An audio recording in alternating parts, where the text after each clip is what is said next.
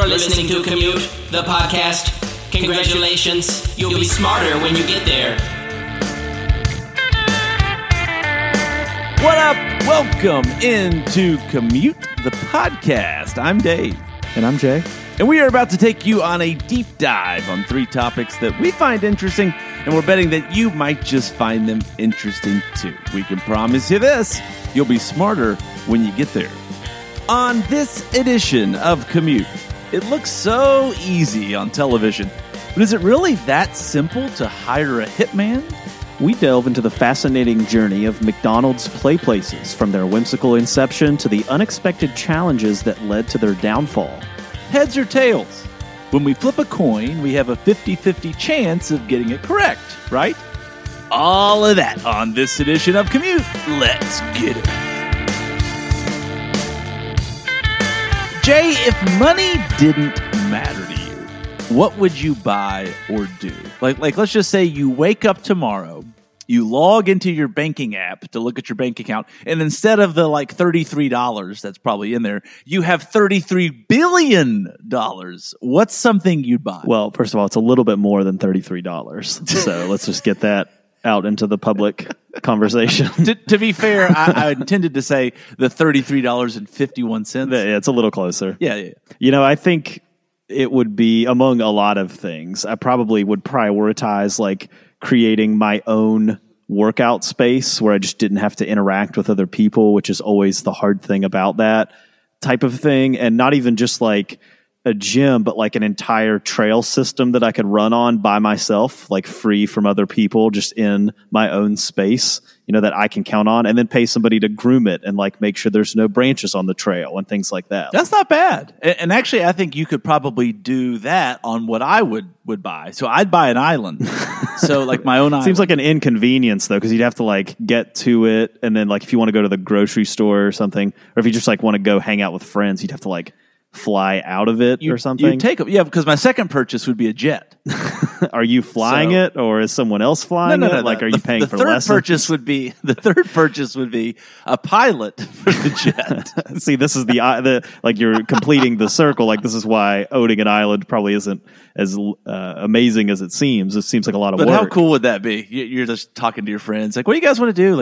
You guys want to go on a vacation together this summer? Everybody's oh yeah, that'd be cool. What do you guys want to do? We could go to my island. Yeah, and then everybody in the side group chat is Dave's going to bring up the island again. Oh my gosh, it's so annoying when he does that. But trail system and island aside, something you could have said, and I'm really glad you didn't, is that you'd hire a hitman to knock someone off for you. I joke all the time. I know that I've said this to you. When we talk about people that have a ton of money, I'll say something yeah, that guy has so much money, he could pay to have us killed. That's true. You do say that. Yeah, I do. But let's just say, Jay, that you wanted to, though. Could you? The movies and TV shows, they make it seem sort of easy, right? Somebody knows somebody whose uncle will serve as a hitman for you for a price. The reality, though, which probably won't shock you, is that in real life, it's very, very different. Jay, whether it be John Wick, which really quick, I just watched John Wick 1 through 4 over the last 2 weeks. Oh my gosh, so good.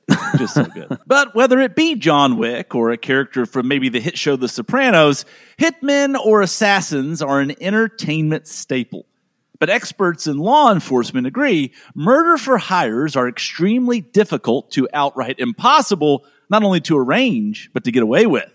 Even Robert Baer, a former CIA officer and author, including of a book titled The Perfect Kill, 21 Laws for Assassins, told the New York Times that despite being surrounded by bad guys his entire career, even he wouldn't know where to start.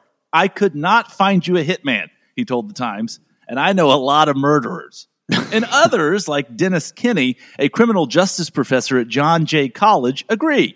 The hitman of the movies, slick back hair, leather jackets, are nothing more than a myth. Anyone willing to do it for you today is probably the kind of person who couldn't ever possibly pull it off. And Jay, while it's hard to know for sure how many people are killed by hitmen in a year, only about half of all murders in the U.S. are actually solved each year, according to the FBI. Murder for hire attempts are believed to almost always fail due to ineptitude and amateurism.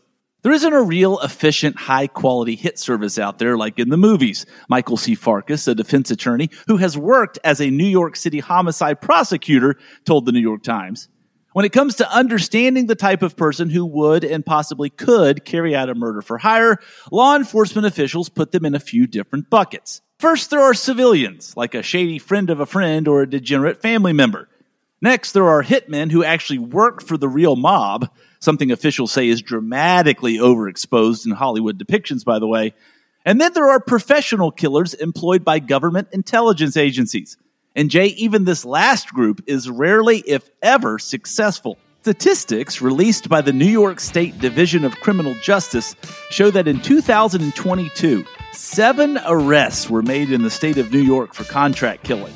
And that was a banner year. It matched the total of the previous 5 years combined. Still, despite all of this, people keep trying to have other people killed. Typically with a romantic component and almost always motivated by money, we are emotional animals. But I think Robert Baer, the former CIA agent who has studied hitmen extensively, puts it best, Jay. Plots unravel, he says.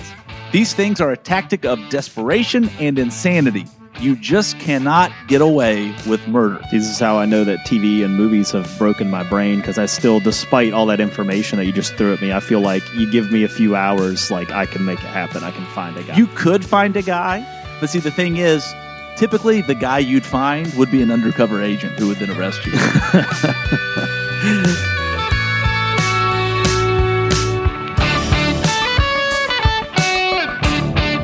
So, Dave, growing up, one of the staples of going to McDonald's was the fact that there probably was a play place in that McDonald's.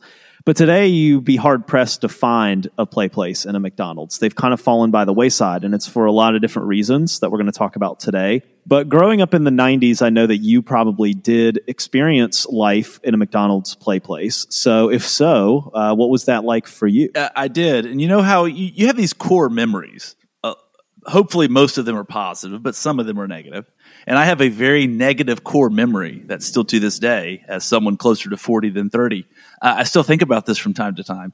So I was a really tall kid. I'm 6 feet tall. I've been this tall since I was 12. So I peaked out. You really dominated early. Middle school basketball, I did. but none after. Unstoppable. Then everybody else kept growing, and I stayed the same. So I was a really tall 10-year-old too. So I remember going to a play place with my cousins who were younger and shorter. And I'm too tall to be in there, but I'm not too old to be in there. And some person actually approached me as a kid and said, "You're too tall. You can't be in there." and I probably cried, and it scarred me. But I still think about that because it was so mean. I famously worked at Burger King for a few years in high school, and that was always the job that you wanted, was cleaning the play place, because you could just get up in those tunnels with a spray bottle and you could just nod off for about 15 minutes, make it seem like the managers thought it took so much longer than it really did. Man, Jay is very thorough.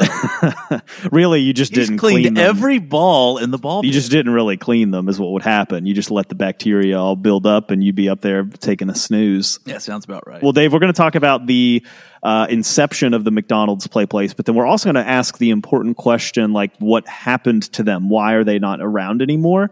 So let's go back to the beginning. In 1972, McDonald's tested their first 4,800 square foot play place at the Illinois State Fair, of all places. After the test was deemed a massive success, the brand approved the expansion across America. But it was more than a playground. McDonald's aimed to create a fast food commercial fantasy. McDonald's introduced McDonaldland, a marketing campaign in 1971 that brought Ronald McDonald and his pals to life in a fast food-themed world. So the play place was meant to tie together with this world and featured all the characters. On top of that, by the end of the decade, McDonald's rolled out its first Happy Meals nationwide, marking a significant shift in their target audience to young consumers. So the first official McDonald's Playland opened in Chula Vista, California, and it was a massive success, increasing business in that store by over 60%. Play places became an integral part of the brand, with McDonald's becoming America's largest playground operator by 1991, boasting 3,000 play places across the country. This coincided with the dawn of stranger danger, where stories of child abductions were common on the evening news, and a lot of parents began to see trips to the park as dangerous. Playing at McDonald's was seen as safe and a contained activity. But in some parts of the country, Dave, it was anything but. Despite their popularity, the safety of McDonald's play places was not idealistic as it seemed. Behind the scenes, stories of second-degree burns, infectious bacteria, and injuries were allegedly kept under wraps by McDonald's for years. The metal playlands of the 70s were found to be very dangerous, leading to hundreds of injuries, with the infamous Big Mac Climber jungle gym being the common culprit. In fact, Dave, there are reportedly hundreds of incidents of injuries sustained on McDonald's play places that ranged from concussions to broken bones to skull fractures. But consumers were none the wiser, as McDonald's worked diligently behind the scenes to keep this information from the public and quietly began swapping metal with padded plastic. So in 1999, McDonald's faced a public relations nightmare when it had to pay a $4 million fine to the U.S. Consumer Product Safety Commission for climber-related play place injuries. The once beloved play places were under scrutiny, and the decline had begun. Fast forward to the 21st century, and McDonald's faced new challenges. Childhood obesity rates were on the rise, and McDonald's became the target, especially after the famous 2004 documentary Supersize Me, which we all know you starred in, and it examined the health consequences of regular visits to McDonald's. From the 1960s to the 2000s, Dave, childhood obesity rates actually grew by 50%, and McDonald's increasingly became the scapegoat. But the threats weren't just about nutrition. A 2011 study revealed very unsanitary conditions in play places, with harmful pathogens like coliform and staph bacteria found. Despite moving indoors and remade in plastic for safety, play places just weren't held to the same cleanliness standards as the rest of the restaurant. Inspections were very rare, and stories emerged of trash and even hypodermic needles going unnoticed in the enclosed play areas on the evening news. So McDonald's began phasing out play places in response to health concerns and changing consumer preferences. In 2011, the Happy Meal underwent a revamp with smaller portions and more nutritious sides. Ronald McDonald retired from commercials in 2016, and throughout the 2010s, McDonald's redesigned its locations for a sleeker look, often leaving play places behind. The COVID-19 pandemic in 2020 dealt the final death blow, leading to the closure of many remaining play places. As the fast food landscape evolved, McDonald's turned its marketing efforts toward particularly millennials, leaving the nostalgic memories of play places as a relic of the past. The fast food world has undergone some serious changes as of late, too, as delivery apps have replaced much of in-store dining, and childhood-focused marketing has gone by the wayside. So today, Dave, as we reflect on the rise and fall of McDonald's play places, we see a story of whimsy turned into cautionary tale. The once beloved playgrounds face challenges of safety and cleanliness and changing consumer tastes. And Dave, as the 90s kids enter their 30s, the sticky tube slides and plastic play areas are a retro part of the brand that may just have to remain in the past. You know, I'm a dad now, so I can navigate myself, pretty well around kid systems like playgrounds and daycares, things like that. But when you don't have kids, I mean, why would you ever? You're not going to go on a playground per se unless you're there to vandalize it. And so when my sister had kids, I was watching them. I wanted to be a fun uncle. So this was a while back, and I thought, I'm going to take them to Chick-fil-A, and we're going to go I'm going to take them to the play place there. It's going to be awesome. What a fun uncle thing to do. So I took them. Long story short, complete disaster. One of them was sitting up at the top crying. I tried to go up there and get her. I got stuck in it. It was a whole thing. I think they had to shut it down because I couldn't get out of there. Yeah, I'm all for getting rid of them. When you get older, you learn what your pet peeves are. And I think it might be my number one pet peeve, is whenever I'm at a playground with my children who are 5 and 2, and there are kids at the playground who are way too old. So they're 16 or 17, and they're too big to be on the stuff, and they're throwing stuff, and they're cussing super loud. It's just that just gets on my nerves so bad. It's you guys can drive. Get out of here.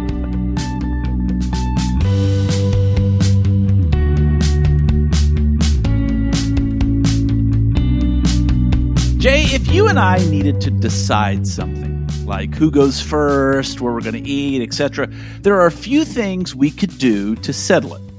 We could arm wrestle, probably not fair, since I'd beat you so fast and so easily.